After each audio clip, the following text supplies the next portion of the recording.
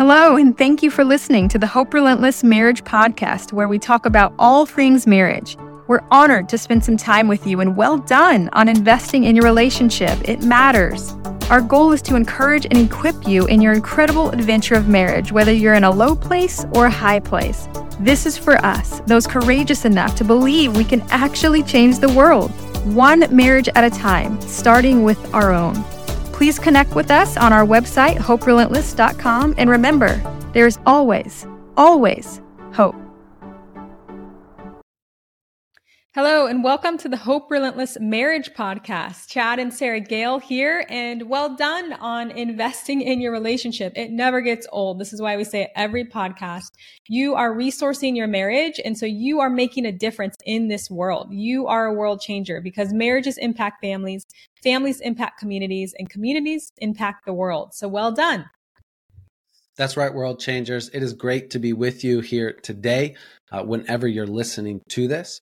Today, we're going to continue the conversation we started last week. We started to answer the question, what to do when you feel like you're doing it all. And so in part one, last week's podcast, if you didn't get a chance to listen to that, feel free to check that out. We talked about this challenge, this dilemma that couples face in different seasons of life. And that's when, what do you do when you feel like you're carrying more than your share, in air quotes, of the responsibilities or the weight, the burden. And so some of the key takeaways in that podcast was talking about the importance of being on a team. It's important within marriage. We are teammates overcoming the obstacles and challenges together, not opponents competing against one another. Contribution.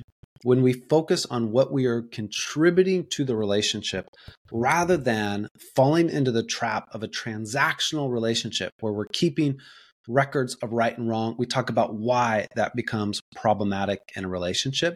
And today we want to continue that conversation and looking at, okay, you still have this frustration or we still have this complaint.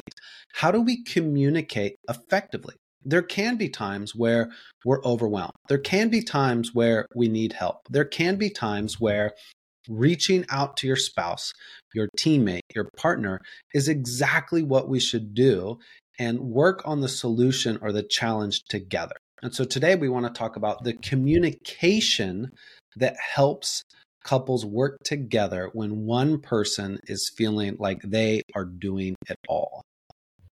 All right. Yes, this is so relevant because I think if you've been married for just longer than a couple days, you run into these conversations and these feelings where it's like, hey, if I do this, shouldn't he or she be doing that? And then you're just wanting to navigate it. And it might not be malicious initially, but it is important to have these conversations as far as, hey, what are we thinking when it comes to this area? And so I think a lot of times this area is fueled by emotion because it's us seeing something that maybe isn't done that we think should be done because we did something. So therefore something should be done. And so then we're emotional and we kind of want to just go and have communication with our spouse in a way that is fueled by emotion. And so what I like to tell couples is to breathe, to take the time to slow down and to think about what it is that you're wanting to say. And we're going to take you guys through a couple of different areas that you can consider before you just start talking. I think there's this misconception in communication that if I feel it and if I think it, I need to say it right now. And we've talked about this in a different podcast where the timing is important. If it's not a good time to bring something up, don't bring it up just because you feel like it. Because we have to strategically have an idea of what did we discuss with our spouse is a good time to talk about things that matter that we can both give attention to. Yeah, I think you bring up a really good point that the reality is not all communication is equal. And so how we communicate is really important. And oftentimes, even when counseling couples, the faster and more urgent the communication, the more often it kind of goes sideways and becomes destructive. I know in our own communication, when I start talking louder or when I start feeling the sudden need to interrupt or cut you off or talk over the top of you, it's like whatever I feel I need to say is so important, I stop some of these healthy patterns, that's a sign that we're not communicating effectively. And so I think when we go to share this frustration or complaint that we either feel overwhelmed or like we're doing more than our share, oftentimes slower, more intentional communication is more effective. And so there's a couple things that Sarah Gale and I want to look at. We call, whether you want to think of these as communication tools, the first tool is understanding expectations and how to move them towards mutual agreements. Another idea within that is what assertive communication and active listening looks like. So first, I want to outline this idea of moving expectations into mutual agreements. And so Sarah Gale and I talk about with couples kind of 3 steps. And really, you could think of it as 4 steps. The first one is the awareness that we're frustrated. This is that initial thought.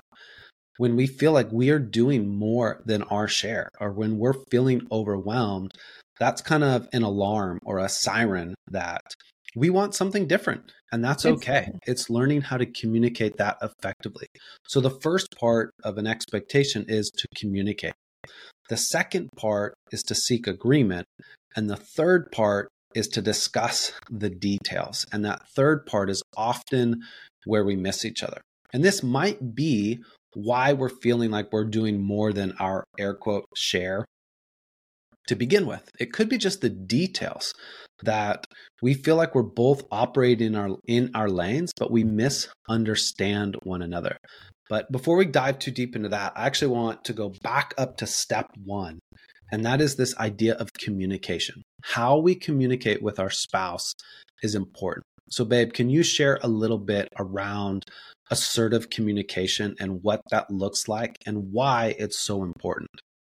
Yeah, I do think that the expectation sets the stage here, because we have to be aware of what it is that we're even wanting before we communicate assertively. Because assertive communication means, hey, I know what I want and I'm communicating it in a way that I'm taking ownership. I'm speaking in an I statement, and I'm able to express in a way that still is, of course, respectful, but that is clear as to, hey, my desire is whatever, right? Like my desire is that we go on more dates, for example. And so typically there's a situation that is happening that it's like, hey, in this scenario, this is what I'm feeling. And then there's an explanation and a request. And so the assertive communication is very powerful, because it takes us from kind of victimhood as far as, oh, he or she's not doing this, or nobody helps me with anything. And it puts us in a place where we can use our words to express clearly what we're wanting to see in that area. And I think that phrase, what we're wanting, is important. Oftentimes, and I don't know if you run into this, but when working with couples and there's an area of frustration, or what I kind of term a complaint, couples get stuck on what they don't want. And turning the corner and transitioning that into what they do want seems to be a hurdle. But once they can turn that corner, it opens up new communication. I think one of the examples we were looking at loosely last week in this feeling overwhelmed or like we're doing more than our share was the evening routine. For a lot of couples, the evening routine is challenging. It's the end of the day, so one or both people might be tired. Depending if you have kids, there's homework, there's bedtime routines, there's dinner, there's cleaning up for dinner, let alone any time to yourself or to actually connect. And so depending, we can enter that dynamic every evening with different expectations. And oftentimes we're aware of what we don't want. I know, for us, something we don't want is to wake up in the morning and have the kitchen look like a bomb went off and the dinner and the dishes are everywhere. That's what we don't want. And so part of assertive communication is recognizing many times what we don't want is what we recognize first. And so then it's trying to convert that into what we do want and holding on to that teammate perspective and sharing in the I statements. And so that's an important part. It's that taking ownership. And I kind of talk about it as giving our spouse a clear target. When I share with you what I want, or when you share with me what you want, it's like giving me a target that I can go and I can hit and I can accomplish with clarity and a better understanding of what actually moves us forward as a team. Anything else for you, babe, around assertive communication and what you have found helpful either in our relationship or when working with couples? Yeah, I just think that assertive communication can be easier said than done. You know, it seems a bit simple. Just say what you mean, you know, or say what you mean what you say, and just make it clear. And I think there are some things that can limit us. And so I just want to go through a couple of those things that just kind of came to mind. And one of them is that we haven't quite created a safe space in our relationship to have these kind of conversations. And so it's almost as if we feel like if we say what we want or what we would like to see, then we feel like we're going to be criticized or we're not going to be accepted. And that's just not something that we do in our relationship. And so that safe space, and we're going to talk about that in a moment with some John Gottman research. But I think that could be a reason. There hasn't been a safe space. And then another reason could be that we don't even know what we want. And I alluded to this earlier, where it's that lack of self-reflection. In this day and age, we don't spend enough time with ourselves to even recognize why we're having a hard time. And a typical one for a mom, for example, could be like, you know, I need to do pickup. I need to go to the grocery store. I cook the dinner. I arrange the meals and all this stuff. And then you find yourself being frustrated. And your husband comes home and you're frustrated with him, even though he's been at work. This is stereotype for sure, you know, in this dynamic. Yeah. But because if I don't stop as a mom and just recognize, hey, what are all the things that I have up in the air and what is causing me to feel depleted, and almost what is the breaking point for me? Because usually we have a breaking point, and then that's when we go off of emotion and we say some mean things, and that's when it goes south. And so before it gets there, it's recognizing, okay, these are all the things I have on my plate. This is what I want in the midst of all of these things, and just in communicating that way. But that self-reflection is very important. And then I think the last thing is knowing that what you feel, what you want matters. Because I think sometimes we just will like shy back a little bit, we'll pull back and we'll say, we're not worth it. And some of this goes into self-esteem. Some of this goes into how we were raised. We didn't have a voice. And so, gosh, assertiveness is a bad word for us. We don't want to be too much. And so I think we have to deal with some of those, the areas that can prevent us from being assertive so that we actually can be assertive. Yeah, I think that's really good on the self-awareness. I think one of the things for me that helps me recognize that I am not being assertive is when I think you should already know. Right. And so that's a common thing within couples is we've been together for X years. They should know. Yep. And that really is a sign that assertiveness is needed in those moments. It's somebody communicating, I guess, first identifying what they want and then sharing that. I think another powerful question for couples is to ask each other, anything I can support you with today?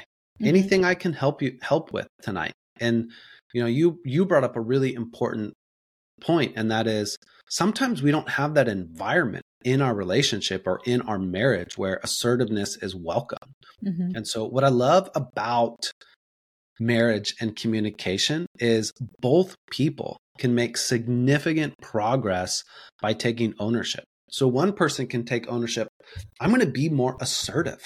But the other spouse can also take ownership and say, I'm going to be proactive in reaching out and serving and caring for my spouse in a way where I create the environment for them to feel safe, for them to feel heard, for them to be assertive. And the power is when we both take ownership of our role, then we're able to close whatever that gap is between the two of us much faster than we often thought possible. but it doesn't focus. The solution isn't pointing fingers, right? The solution is ownership, and kind of back to what we talked about last week.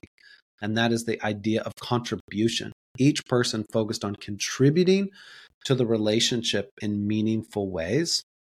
Anything else with assertiveness before we maybe talk about active listening? No, I guess I think I'll mention here actually John Gottman, because sometimes when we're assertive, we might find ourselves in these areas that John Gottman talks about sometimes. So I just want to mention that now. Okay. So John Gottman has some research when it comes to communication, and he says there are 4 things that you want to stay away from, because these 4 things are found in couples that divorce. They're found in all couples really, but when it comes to the ones that are divorced, they're definitely found in a greater,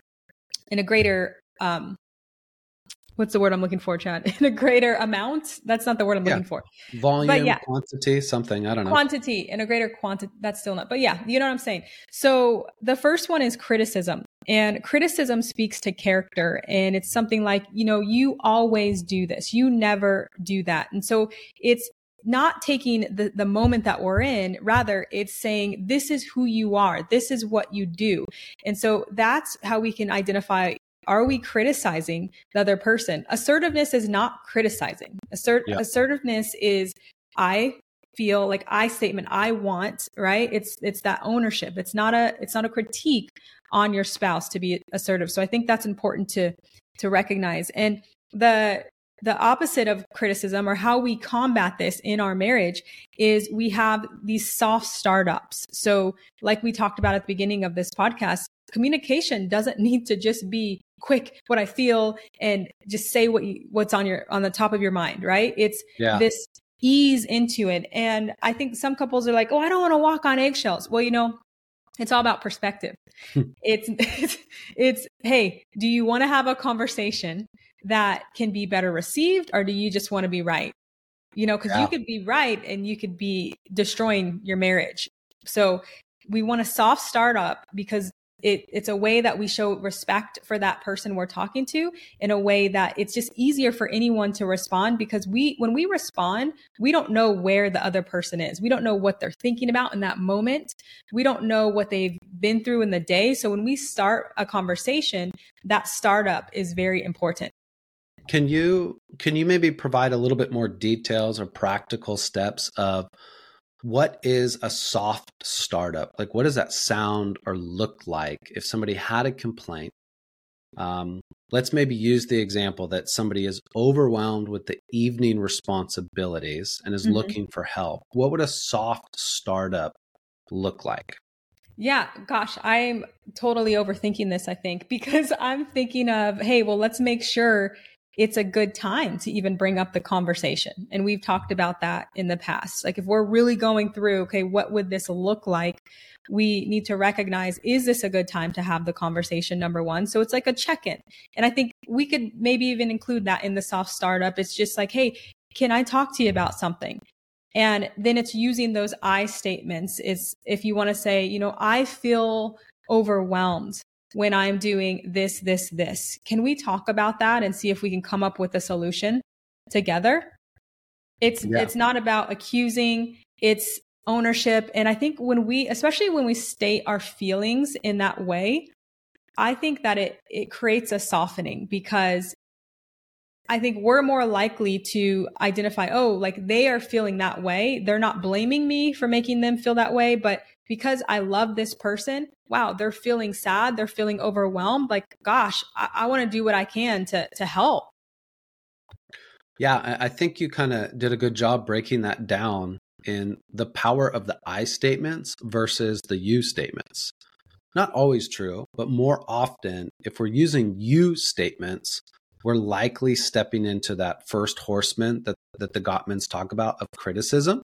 But when we stay in the I felt, I would like to talk about, that's staying in that assertive communication, which is really important, because oftentimes one of the other horsemen that the Gottman Institute Institute talks about is defensiveness. Mm-hmm. And what we see over and over again in negative communication patterns for couples is criticism feeds defensiveness. And then the conversation goes sideways so quickly. And so active listening is kind of an alternative to defensiveness. So if defensiveness is often seen by shifting the blame, making excuses, this was a big one for me. I used to share my intentions with you a lot. And my thought was, well, if she understood my intentions, she wouldn't be hurt. But really, I was being defensive instead of active listening, of asking follow-up questions and wanting to understand.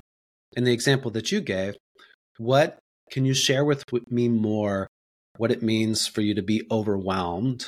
And maybe asking questions, can we look at, are there particular parts of the evening where you're feeling more overwhelmed than others, right? It's keeping that first person that brought up the complaint or the assertive communication as the subject, and as a team working towards a resolution. And so the power of assertive communication and active listening is they are the exact opposites of criticism and defensiveness.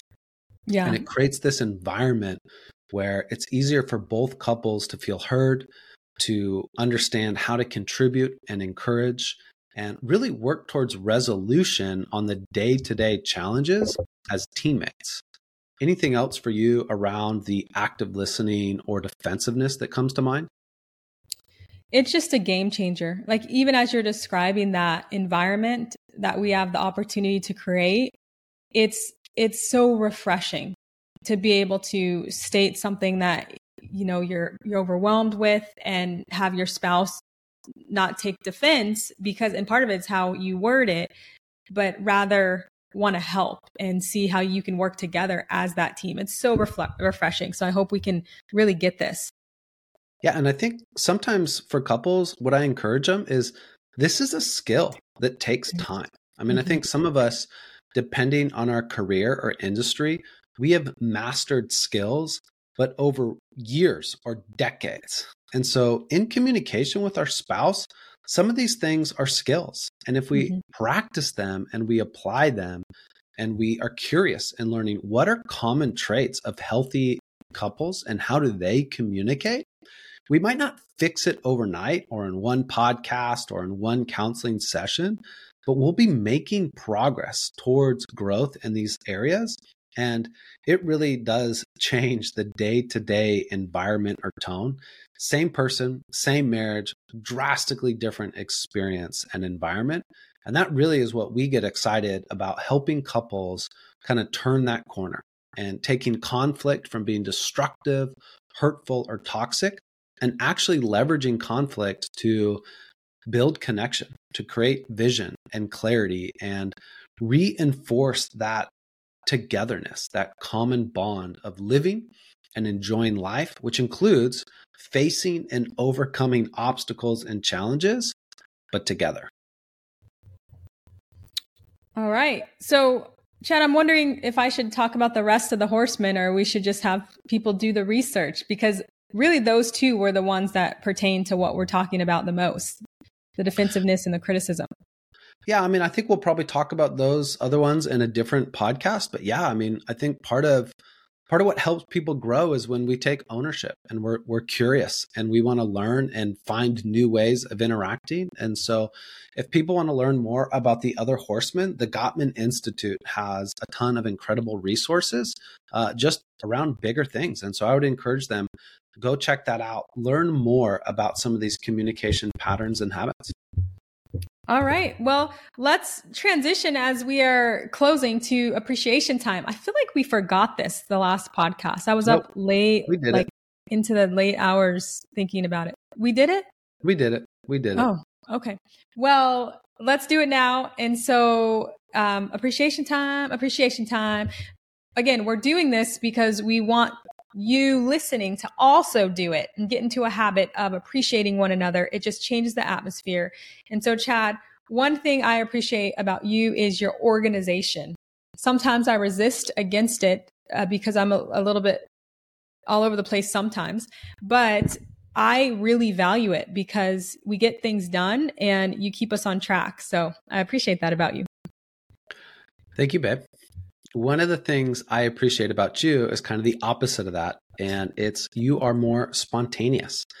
I think this is a classic example where we can learn to celebrate and appreciate the opposites. And so your spontaneity and just kind of, hey, let's go do something keeps life fun and enjoyable and allows us to enjoy experiences that maybe my organized self would have dismissed. I think recently you were going to attend a concert with a friend and your friend was sick and you invited me to fill in the gap. And so we had a spontaneous date night that we enjoyed. We also felt old at the end when the band that we wanted to see still hadn't started. But the at point 10:30, is, who does that? 10:30. But the point is, I appreciate your spontaneity. Thank you. Thank you. All right. Well, you listening, I know that when it comes to feeling like doing it all, it can feel very frustrating. It can feel very frustrating. And so I just want to encourage you, and hopefully you grabbed hold of something that helped and continues to help and have the conversation together with your spouse. And I want to encourage you to know that there is always, always hope.